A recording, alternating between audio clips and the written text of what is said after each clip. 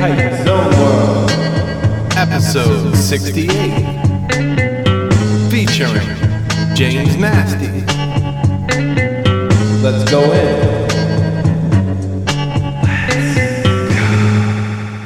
Hype Zone World. My guest this week is the awesome DJ and producer James Nasty.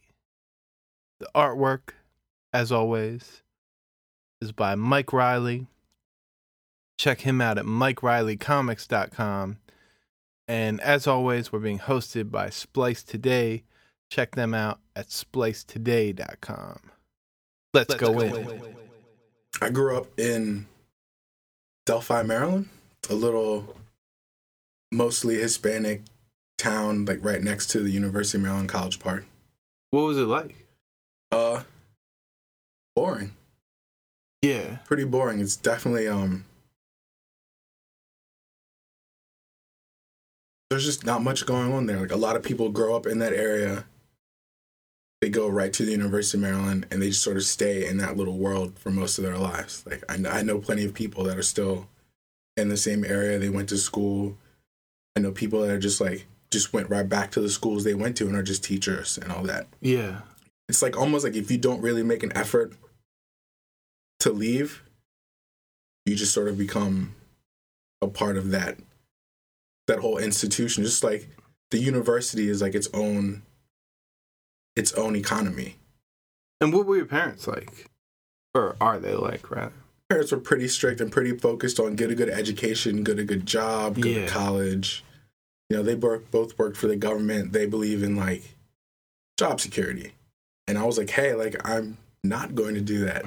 And to this day, they still don't, like, they don't really understand my lifestyle. They see, like, the awards and the achievements, and they're like, we don't understand what you do with your life. My parents assume that my life is just one big party. Right. And I wouldn't lie and say my life isn't, like, maybe 60, 75% party, but, you know, I'm a businessman. Like, I would like to say I have a pretty successful business with what I'm doing. But yeah. They don't comprehend anything that's not like get up in the morning, go sit in the office for 5 hours and come home and watch the news and cook dinner and go to bed. Like, at what age did you realize you're not going to do all that? Probably in high school. Like, right in the middle of high school, I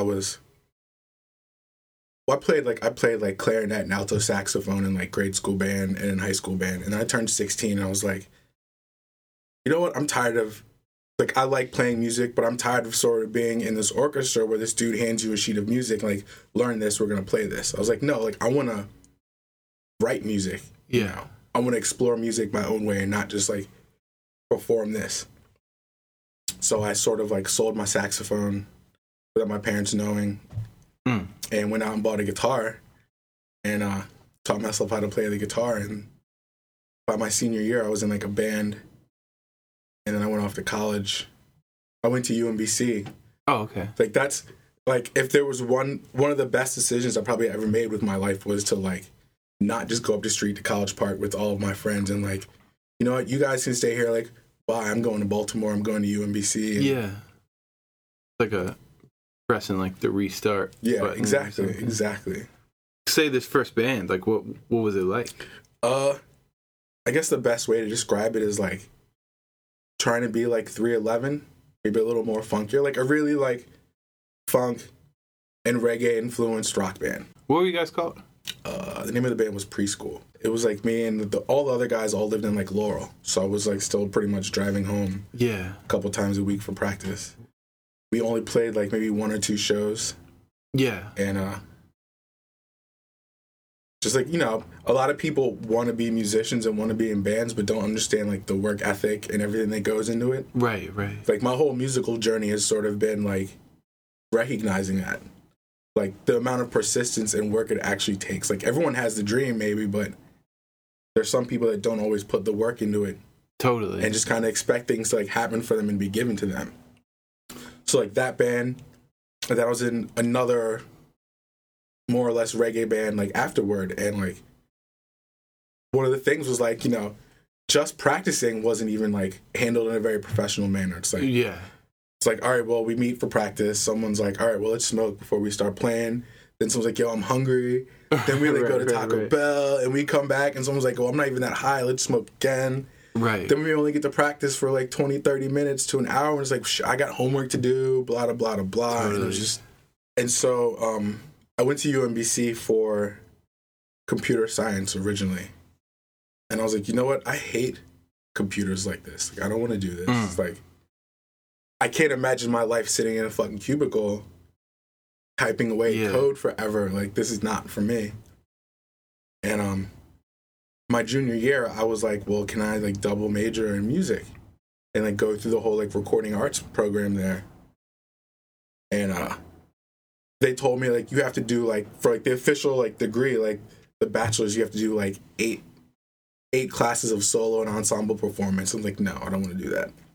I was like, I'm not going to spend another 2 years in college just playing instruments, the very same stuff that I stopped doing in high school. Yeah. But I still went through all of the like actual like recording classes, which was cool because like you basically get free studio time to work on projects. Yeah. And like the program was small. It was maybe like 5 or 6 guys in my class. But there was just all this free studio time. And like I would look at the schedule and no one was ever using it. Guys would go in for an hour or two and just do their project and leave. And there would be nights where I was like, all right, there's no one in here from 7 to the rest of the night. Totally. I get on the phone with my friends. I had a fake ID also, which was pretty beneficial. Yeah. And we would just go to the liquor store, buy some booze, get really fucking stoned, and just go to the studio and jam out. Like, yeah. I had Reason. I would like make beats, or we would just play instruments. And I have like countless hours of sessions, like from college, just like of all kinds of like crazy stuff that I did. Yeah, yeah. I've recorded a little bit in that studio before. Yeah. I like grew up right in Catonsville. Oh, okay. Right there. So. Yeah. But yeah, like, yeah, I know exactly what you mean. It's like you see it and it's almost like, how could this not be being used to like the maximum capacity? Right. This is free studio time as long as I'm here. Like, I'm gonna make the most of this. And was there like a certain sound at that point that you feel like you arrived at, or was it more just like experimenting? I was kind of all over the place. I had this weird fascination with like porno funk sort of going on for a little bit. Oh, okay. But especially like all the projects I turned in were very much like this like porno funk fantasy music. And like, I had a teacher pull me aside one time. He's like, I don't like, he's just like had this like look of astonishment. Like, what are you going for? I'm like, porno funk. Like, I don't know.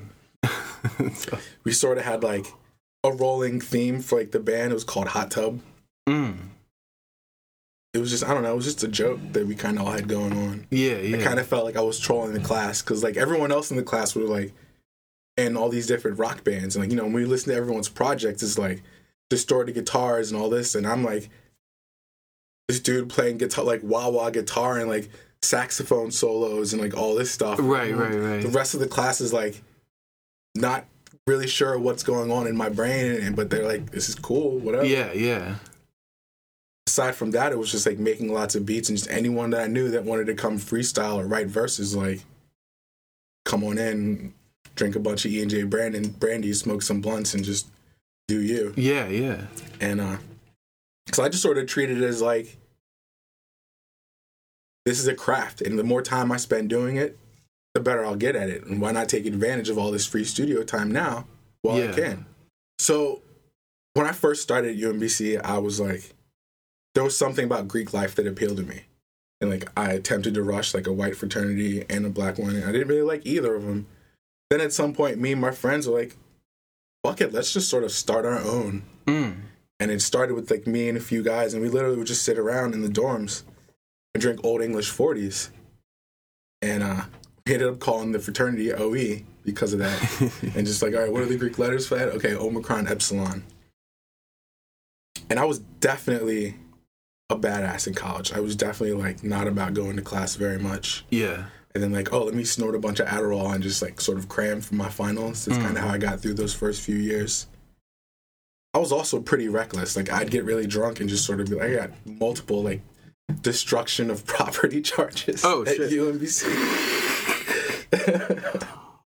It wasn't like, and nothing I did was really that serious, but it was still just like, that school's really stiff, and they tried to maintain this like prestigious university, and like it's not a party school. There's not a really big social life there. Right. You know, the campus is sort of its own little like enclosed thing, and like so much of the student population was commuters, and like if you lived on campus and you weren't, you know, Greek life or an athlete, there really wasn't much for you to do. Right. And like I was basically in jeopardy of getting thrown out of the dorms. My junior year, so like the freshmen move in before everyone else. In my junior year, when I moved in, like I was one of the only non-freshmen on the floor. Yeah. And I remember like carrying my stuff in, like all these kids were like in the hallway, sort of like, shit, that's him, as I was walking by. And I had a roommate that was a freshman, and he was like, yeah, like I already told us about you, and they said like you might be a drug dealer or something, and she was specially trained in like recognizing drug usage or whatever, and like sort of waiting for me to fuck up. And I was like, it's like I'm not a drug dealer.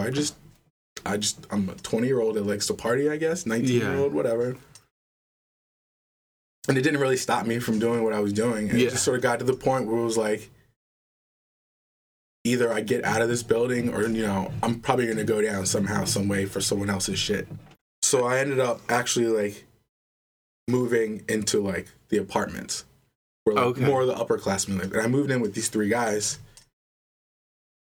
And to this day, I don't think they had any idea that what I was about to do to their lives was going to, like, they had no idea, because this whole, like, OE fraternity thing, once I had that apartment, it just sort of exploded into this thing. We started throwing parties at the apartment every Friday. Oh, wow.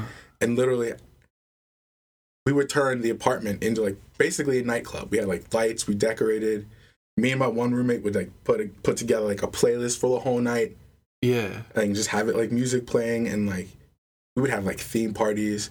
And it got to the point where, like, I'd be walking to class, and people would stop me, like, yo, you're that OE guy who turns his apartment into a nightclub every week. I'm like, yeah, I guess I am. Right. Like, I was there last Friday. It was so much fun. Like, okay, cool. And then that became such a huge deal. Again, like, they were just trying to find a way to get me out of that school. It was just like, I'm just like, there was, like, the rumors of, like, this blacklist of, like, students that were, like, troublesome to the community, and I think I was on that for maybe, like, 4 of my 5 years there. But you did make it through? I did. Okay. Cool. I don't know how, because from day one until the end, like, I kept seeing all these people I knew just sort of drop like flies, like, really in trouble, and just either gracefully bow out or, like, the system sort of came down on them, but, like, I kind of escaped. Yeah. I escaped quite a few times, just trying to, like, game the system, like, you'd have your judicial board meeting, and I would be like, I got an exam that day, I can't do this, and they'd reschedule, and one time it got pushed back so far that by the time I finally went in, they're like, whatever, like, just go back to class. Yeah. And then I did graduate and get a diploma, but I think I was intentionally not invited to participate in the graduation ceremony.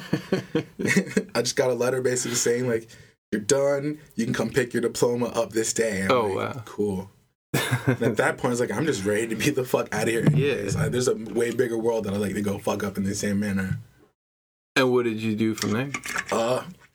I got an internship at the studio, sort of like as an engineer, and also like doing like tech stuff, like set up like there was like 3 different studios and like computers. I like networked them all together, like wireless networks, did all that. What studio? It was originally called Out of Control Studios. Okay. And then the guy who owned it sold it to the main engineer, and it became Above Ground Studios. That sounds familiar. Nate Middleman? Yeah. Okay. Over in Highlandtown. They were there for a while. I think he just moved somewhere else next. Okay. So yeah, I was sort of like an intern there, and again, I tried to make the most of what seemed like free studio time that I could. Yeah. While having to drive from Catonsville all the way out there and whatnot. By that time, like, what kind of music were you doing? By that time, I was mostly, like, making, like, rap beats, like, hip-hop. Yeah. Like, at that point, I was, like, sort of, like, idolizing, like, Dr. Dre and the Neptunes at the time. Oh, yeah. Like, just, like, I want to just develop a signature sound and, like, just be that guy. And did you have people that you worked with that were like I had a few guys I worked with.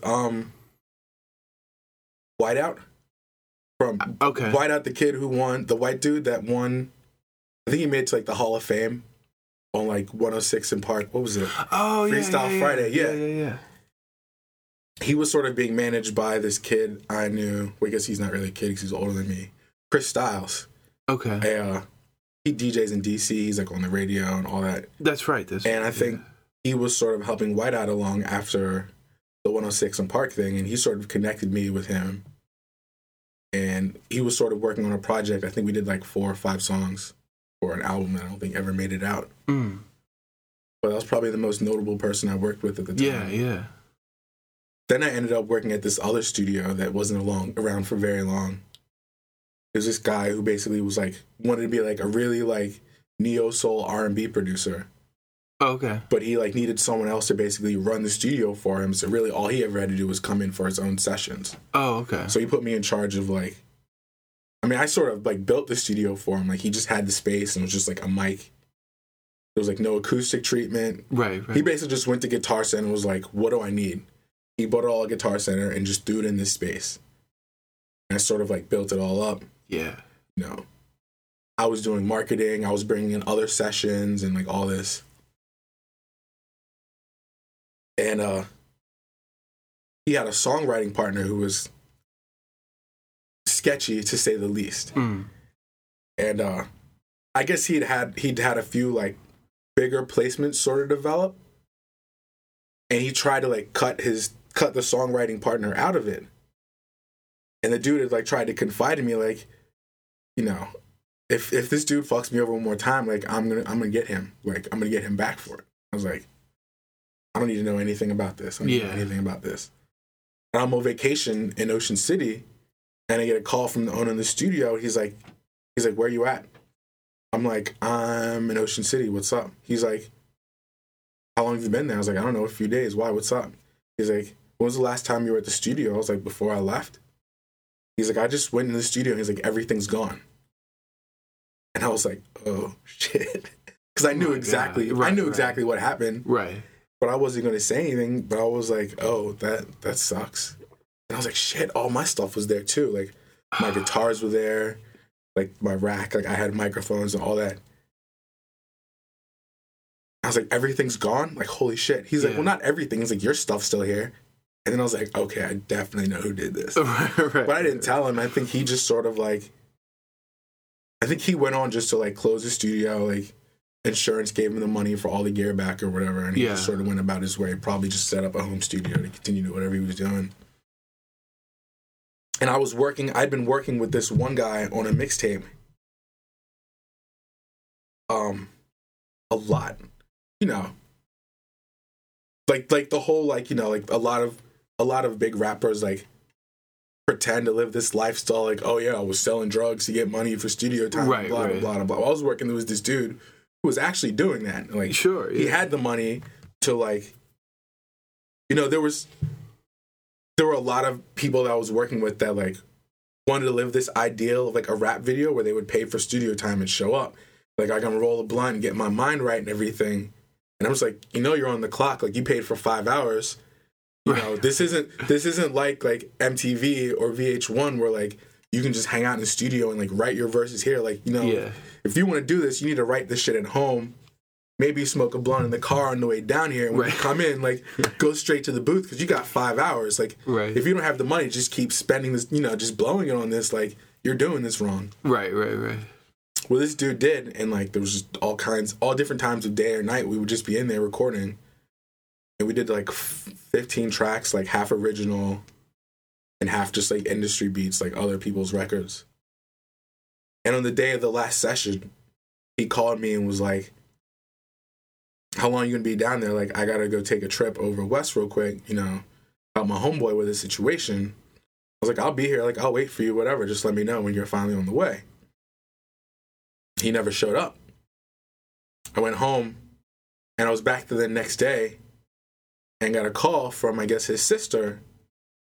She was like, how much did he owe you for studio time? I was like, nothing. He always paid me up front. Like, we're good. I was like, you know what happened to him yesterday? Like, She was like, yeah, he got shot yesterday. I was like, holy shit.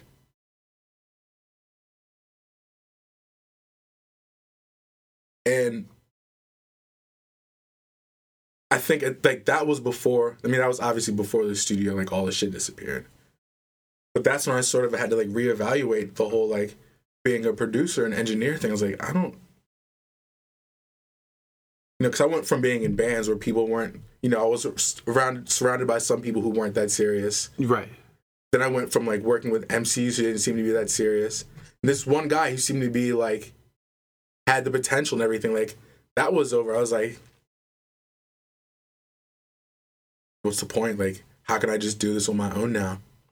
Yeah, yeah. And since college, I had always been like sort of making like Baltimore club music. Like I would take vocals from like all the rap tracks I was making, just like cutting them up and sampling them.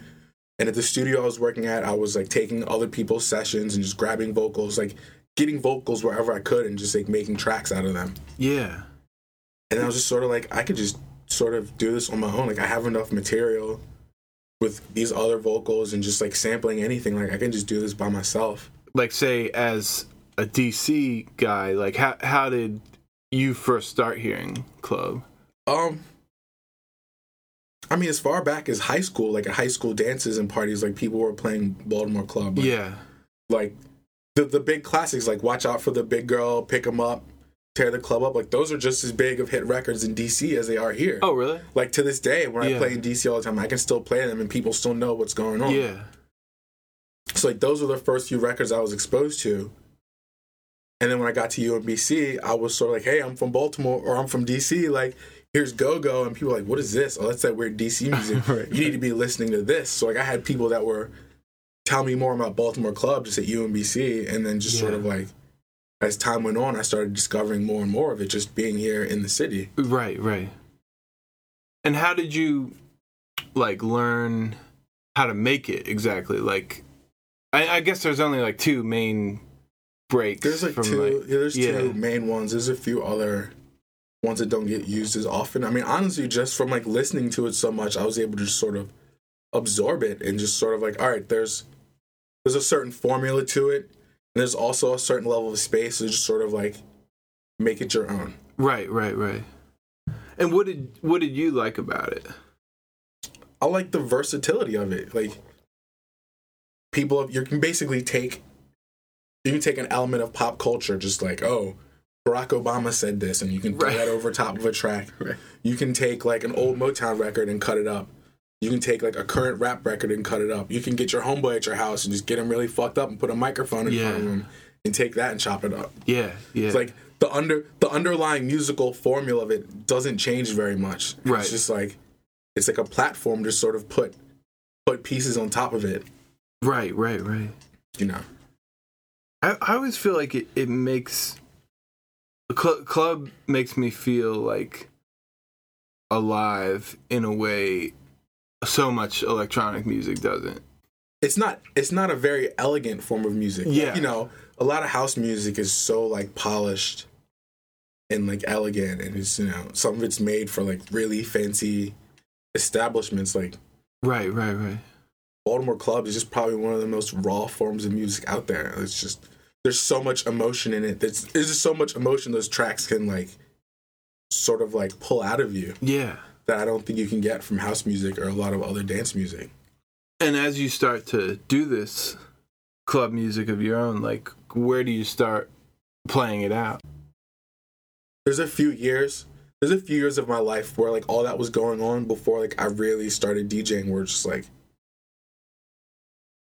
I was just getting really fucked up all the time. Just, like,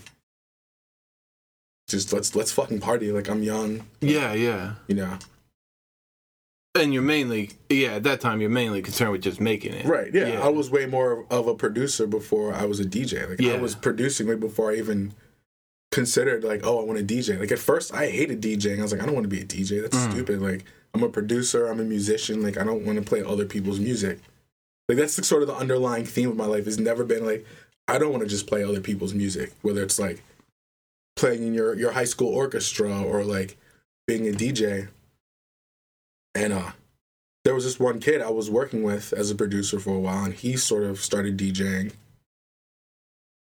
And one night he was like, yo, like, you should try it. I'm like, I don't want to. DJing's not for me. Like, my dad was a DJ. I don't want to do what my dad did. That's stupid. Mm. And I just tried it, and we just had house music records, and he just taught me how to beat match really quick with him. And I was like, this isn't that hard. I could do this. Yeah. And then I just sort of realized, like, this is another piece of the puzzle of, like, just being able to do so much of this on your own. Right. Without having to necessarily be in a band or work with a lot of other people. You know, and I went through this phase, like, I don't really need to work with anyone. I could just do this all my own. I can sample whatever the fuck I want to sample. And, like, I discovered Serato and was like, okay, so I can even just, like, bounce these records I made down and just play them right here when I DJ out. Yeah, yeah. And I had this sort of moment in my life where, like, this weird older dude that lived a few houses down from me when I was living in Woodlawn just came outside one night. I came home from, like, being out with my friends, and I was in the street being all loud and being the typical young fuck up that I was. And he sort of just grabbed me up, and he was like, what the fuck are you doing with your life? He's like, I hear you in your house DJing all the time. He's like, I know you work. It's like, what are you doing with this? Like, you know, I had a really shitty job. I had, like, 2 office jobs that I maybe stayed at each one for, like, a couple weeks. Yeah. Well, one, I literally left the second day. I was doing, like, business-to-business sales at Nextel.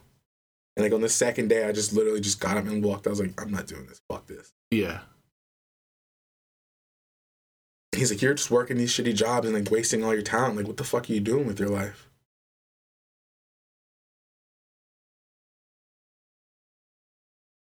And I went to bed that night, and I woke up the next morning. I was like, that dude's fucking right. Yeah. He was fucking right. And, like, I literally, like, basically stopped smoking weed. I think I quit smoking cigarettes. I probably went a few weeks, a few months without drinking. And, like, I ended up down at Sonar one night, like, the next week, and I ran into a friend of mine who worked for Steve's Promo. And I was like, yeah, I'm DJing now, dude. Like, what do I got to do to get a gig? He's like, I got you, you know. A few weeks later, I had my first, like, real DJ gig. And then from there, it just sort of, like, it just sort of all sort of snowballed from there. Yeah, yeah. That's amazing. I'm glad that guy. Yeah, oh yeah. I wish I could run into him right now and let him know, like, what he did for me. Like, because that's the exact opposite of what my parents would tell me. My parents were like, give up on all this stupid shit you're trying to do with your life. Go get a fucking government job. I'm like, fuck you. Like, I'm going to do what the fuck I want to do, and I'm going to make this work. And, like, these early DJ gigs, like, where would you be playing? I was playing at Sonar. I was doing, like, a lot of shows with Steve's Promo for a while. I ended up with this really shitty top 40 gig in Fells Point at a place called Cheerleaders. It's where the Rockwell is now. Okay. That was pretty much it. I was just like, any gigs that could come my way, I would take them. Just like, I'll do this. Like, I don't care. Let's do this. Yeah. And would it be like you doing all, outside of the top 40 stuff, would it be you doing all club stuff or like mixing it up? I mean, for the top 40 gigs, it was usually like, it wasn't until like maybe 12:30 or 1. They're like, all right, cool. Now I'm going to play some club music at the end of the night, you know. Just from going to other clubs, that was always how I sort of experienced it being played. Right. In venues like that. When did you start, like, releasing, like, these EPs and mixtapes? First EP I put out was probably 2006. Okay. 2005. Before I'd even started DJing or any of that, like, I just made some tracks and burned a bunch of CDs, and I was literally down in Ocean City with my friends, just, like, handing them to people in the streets that were driving by, here, just take this and listen to it. And, like, I went back and listened to some of them, like, recently. I was like, this shit sucks. What the fuck was I thinking?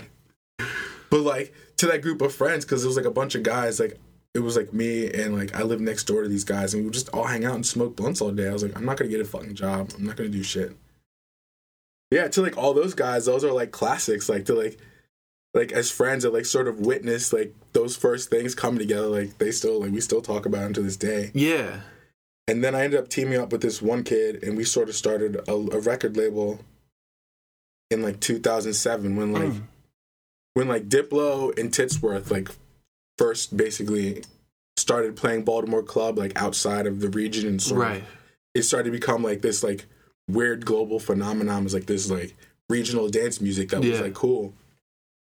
Me and this dude started this record label, and again, it was like I was way more serious about it than him. Like he was in school and had like other things. Like no, like this is my priority. So like we did one EP that was like a joint EP.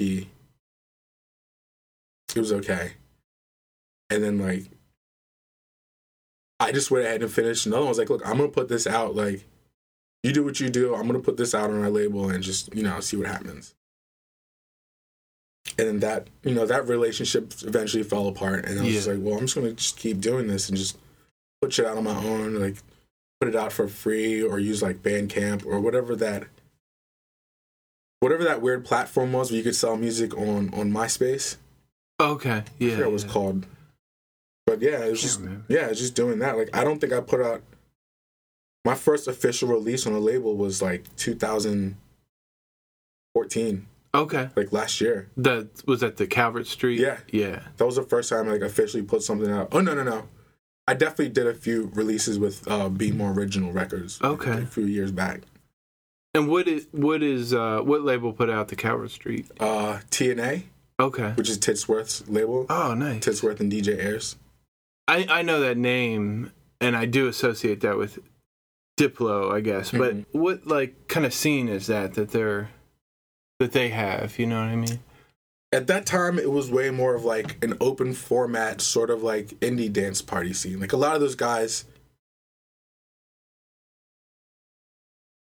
like imagine like Taxlo, but in like all sorts of different cities. Right. And the thing is, I think a lot of other cities sort of borrowed that formula from Taxlo. Totally. Because like Diplo and Dave Nada and Titsworth, like a lot of the first times they got exposed to Baltimore Club or were able to play it and do it was like here at Taxlo. Yeah.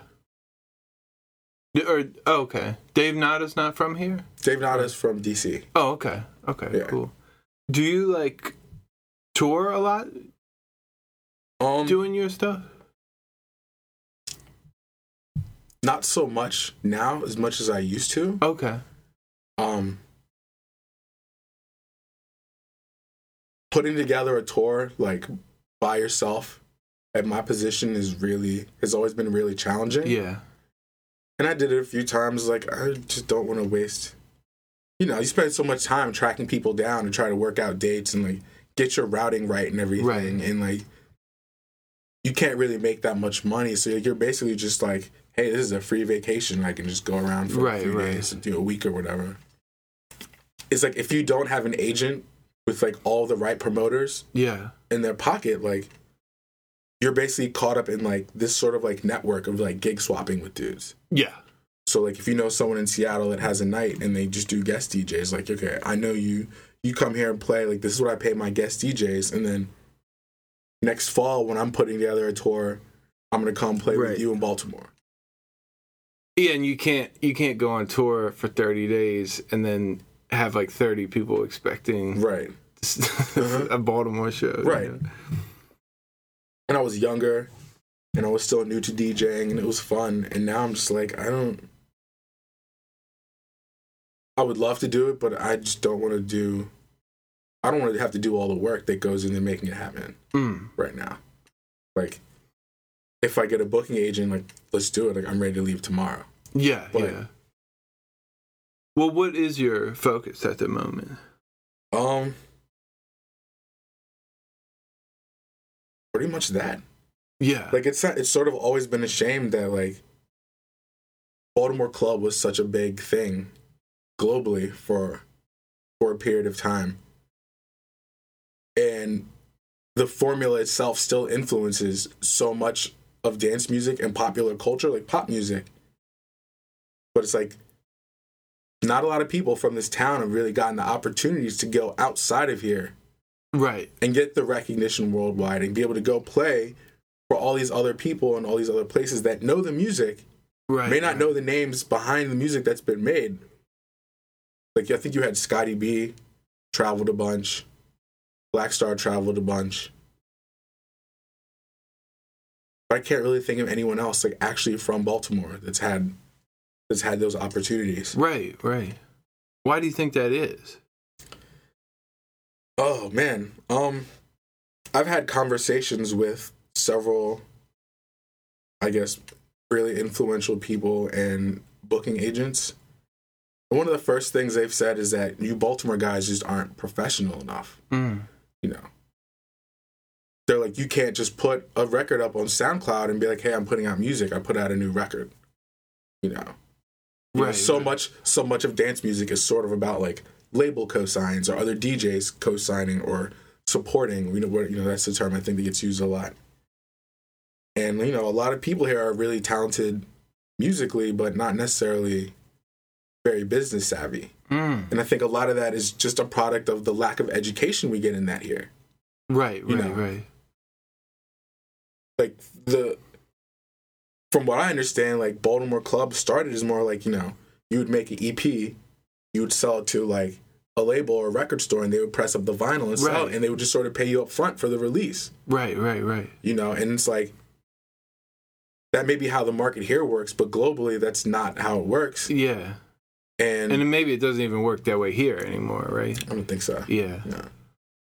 But I think that's part of it. Like a lot of the older producers just didn't see the value in doing it that other way. We all have heard plenty of stories of like labels that don't pay and people stealing your records and all that. So it's like, you're saying you're not going to pay me up front? Like you're not going to give me a few $1,000s up front for this? Why would I do this? Right. You know what I'm saying? I might not ever get paid for this. You might just take my stuff like the next dude. Yeah. And go run off with it. Yeah. So that was one of the first things that I was told, and that's sort of why I finally realized, like, I guess you do have to start reaching out to labels more and start releasing more music that way. The other thing is that, some guys were so blunt as just tell me, like, you're black. It's hard to sell a black DJ, a black act on a mostly white crowd. Even for, like, club music? Even for club music, yeah. And that's one of the biggest discussed issues with the whole, like, dance music EDM trend. Is, like, it's very much a white male-dominated industry. Like, there's not a lot of black men. There's not a lot of women of any race. It's just a bunch of white dudes playing music. That's crazy. So it's sort of like we have to do 3 times as much to get the recognition of what someone else would have to do less for. Yeah, that's the thing is, like, to me, one of the few, and I'll get your opinion on it, but one of the few cool things to really highlight club was that like French documentary that came out. How did you feel about that? I liked it for what it was. I felt like it could have been more in depth. Yeah.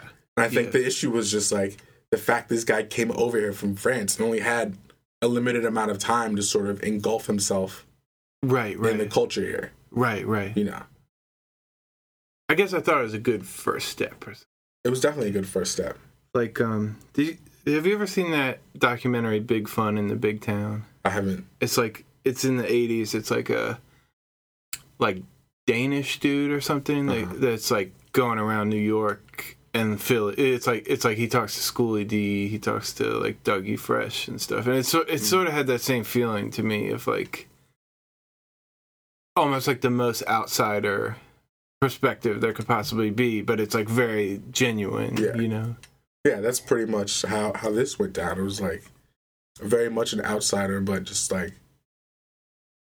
if he'd maybe been here for like a few months to be able to just get more footage and like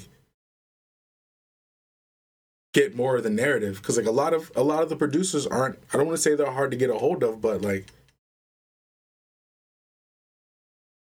from my perspective, it doesn't seem like the community of Baltimore club producers is a very tight-knit community. There's like different pockets of guys that sort of all work together and just all sort of like this disjointed group of people. Well, how does it work? Like, say now, if you do a club set, when you're playing like other breaks and so, like when you're not playing like your own stuff, like where are you like getting the music that you play? I guess from other people that send it to me, or just wherever I find on SoundCloud or wherever I can find it. There's a certain level of, a few people, like, we will swap tunes every now and then, like, just sort of swap folders of whatever we've gotten. And there's still a lot of, like, really classic club records that still are just as relevant today as what they were back then. Yeah, totally. And so I've always sort of just had, like, a set where it's, like, these certain old records that I know will always work, and they're not going to go anywhere. Right. And there's space for new stuff. And then, like, a lot of times I'm just making something to sort of like fill in the gap. Like without giving away too much of my secrets, like I have sort of like a formula where it's like it's sort of like I go here, then here, then here, then here, and repeat. Okay, yeah. I sort of look at DJing like being a fisherman. Where like you've got these people that are here that want to get drunk and dance. And as a DJ, you don't want to just play like lowest common denominator. Oh, everyone knows this song. Of course, everyone's going to dance this. It's Fetty Wap. Right. You don't want to just have to run through that for a whole night. So you literally just sort of like bait people in with something they know, and you reel them in. Yeah. And then once you reel them in, you have some time to sort of like take them somewhere else with something they might not know or be familiar with. Right. And you try to ride that wave until you start seeing that you're losing them a little bit. And you toss the bait back out there again and you reel them back in. Yeah. And you can just do that with people for hours at a time. Yeah. And then at the end of the night, all their clothes are all sweaty and they're like, I don't know what the fuck just happened to me. Right. I mean, I read something you said, I think in like a City Paper article. You were saying like you feel like you have some stuff that would not even be considered club by the older heads. Yeah. What kind of directions have you been going in that's different? I guess since like I got my start sort of playing with like Steve's promo and stuff, like I've always been like one of the like accessible go-to DJs for like the rave community. They're like, oh, we want somebody to play Baltimore Club. Like, yeah, the biggest name they would reach for is Scotty B. And except for Scotty B, like I'm probably the next person on their list. Sure, yeah. And so being at events like that and just like seeing the way that whole scene works and being exposed to like this, like the festival culture where it's like 1,000 people plus in a field, just like you start to see how those kind of crowds react to like a different style of music. Yeah. And it's just sort of like a matter of taking sounds and samples and like vibes that would fit that scene more, but still adding like the traditional Baltimore Club formula to it. Right. Okay. Cool. So I've been working on a lot of records like that, just to like, I don't know, it just seems like that seems just such a fun and embracing culture to play in. Just like, I don't know if you're familiar with Powwow. It used to be that event they had behind Walmart in Port Covington every May. So I'd played that for like 3 years in a row, and that was like, those are still probably some of like the most fun gigs I've ever had. Just there's something so much better about like playing music to a field full of kids in the middle of the daytime than just like to like the norm, which is just like, all right, here I am in a nightclub, 300 people. Like that's not, I guess you just want diversity from what you're doing. Like, yeah, that's something shiny and new that's been appealing. Like, I want to go do that again. Right. I want to go do that again. Like, I've been DJing at the Auto Bar almost every week for the last 5 years of my life. Like, pretty much show me anything that's not that, I'm be like, oh my God, what is this? I want to do this all the time now. Right. Yeah, like, I think I just work to maintain a balance of, like, what everyone knows and expects from a Baltimore Club record, but also, like, these are my influences. Yeah. This is how I would like to see the music evolve. Right. It's like, right. Baltimore Club has evolved so much. And, like,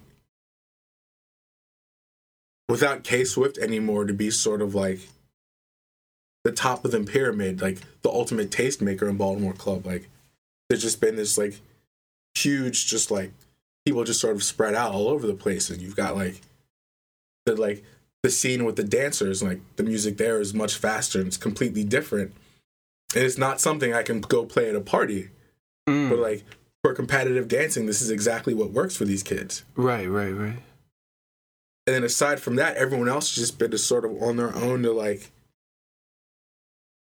make your own sound. You have the formula, do what you want with it. Yeah. You know, some people have maybe gone too far off and veered too far away from the formula. Some haven't. Right.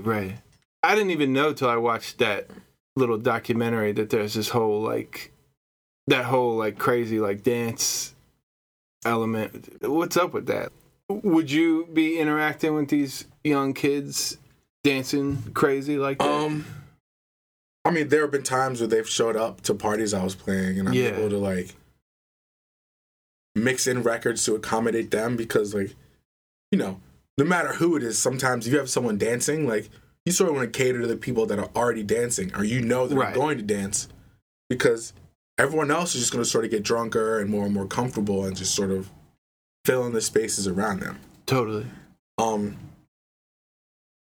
I've helped them find a venue one time for them to keep doing the dance battle, like Battlegrounds or whatever it's called. And I think it's more I've interacted more with the producers that are like over there, that are like the producers that everyone goes to over there, and they're just sort of lost in like, this is what I do, I'm good. Like, how do I make more of a career out of this? Right. Just try to like pull a few guys aside and like, don't stop doing what you're doing for them, but just recognize that there's another world over here where people still want to hear Baltimore Club, but it's got to be something that's more along the lines of just party records. Just like make something which is like, you play this and girls are going to get on stage and shake their ass. Right. Instead of like making all these records for all your friends to like Crazy Legs too.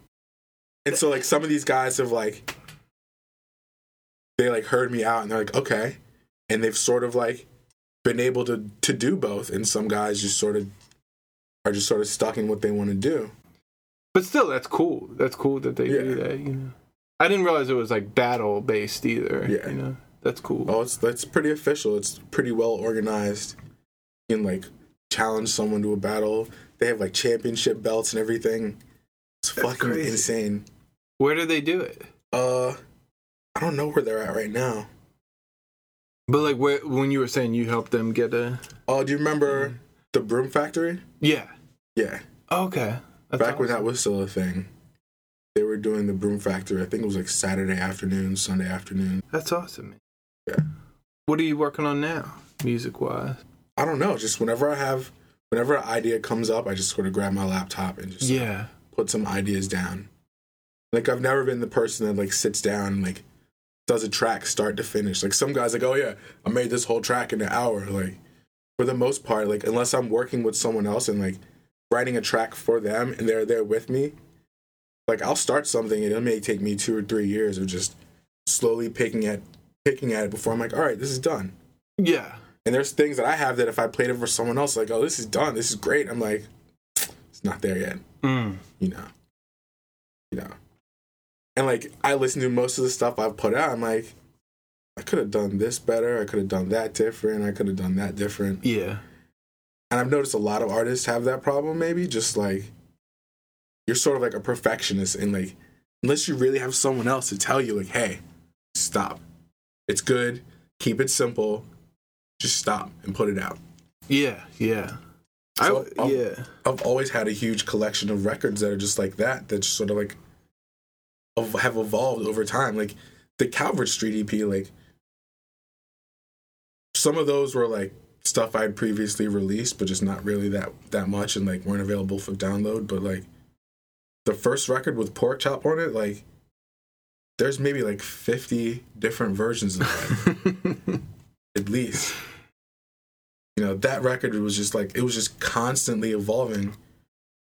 And then like it was like two different records that sort of got merged together at one point and still continued to evolve. And like, that's just sort of how the process has been for me for so long. And like every now and then I have to like sort of stop and take like a few, bounce them down, put like a playlist together and send them out to a few labels like, hey, here's some demos. If I don't stop myself and do that, like I just end up with this huge catalog of music that I'm like, unless I die soon, like no one's ever gonna get to hear this. Right. It's like maybe if I were to die in the next year or so, someone would be like, shit, we gotta break into James's computer and get all this fucking music. Right. You know, I actually have friends that I've told like, yo, for some reason, I don't make it to like 35 or 40 or something. Like you're in charge of making sure all this shit gets somewhere. I don't care. You just give it away for free or something. I don't know. Yeah. Because it kind of sucks to feel like you've put all this work in your lifetime and like it's just gonna like not ever be heard. Right. I was at the Walters last night. And I was just looking at some of these like huge art pieces. I'm like, you know what? This might have been like somebody's entire life might have went into making this like sculpture or this like huge like display. Yeah, totally. But I wanted to put out an album.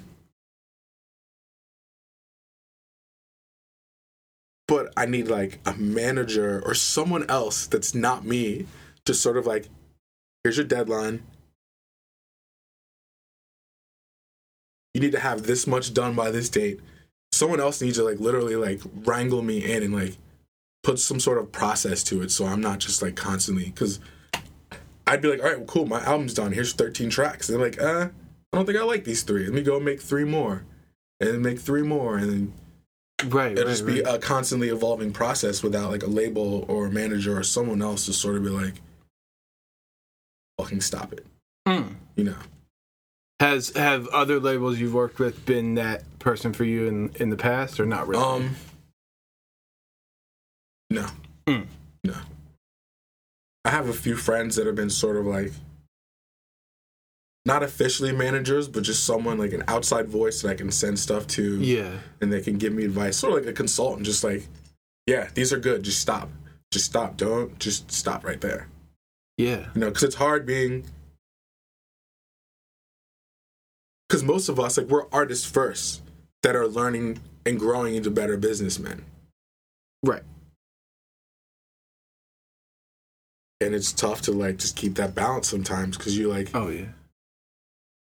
I've got a song and I wanted to do this. I wanted to have this sort of impact on people. And you got to stop yourself and be like, wait, but as a businessman, this is a product. And you need to just maybe just hurry up and get this product together and get it to market. Yeah. You know? I think we're all expected to be both. And we're all trying to be both. But, like, I feel like almost no one is actually both. Yeah. Like at heart or something. Oh, yeah. Well, cool, man. Anything else you want to mention? I don't think so. Cool. That was a pretty good chat. Yeah, man. Thank you so much. Thanks for having me, dude. That was awesome. That's it. We'll see you next week.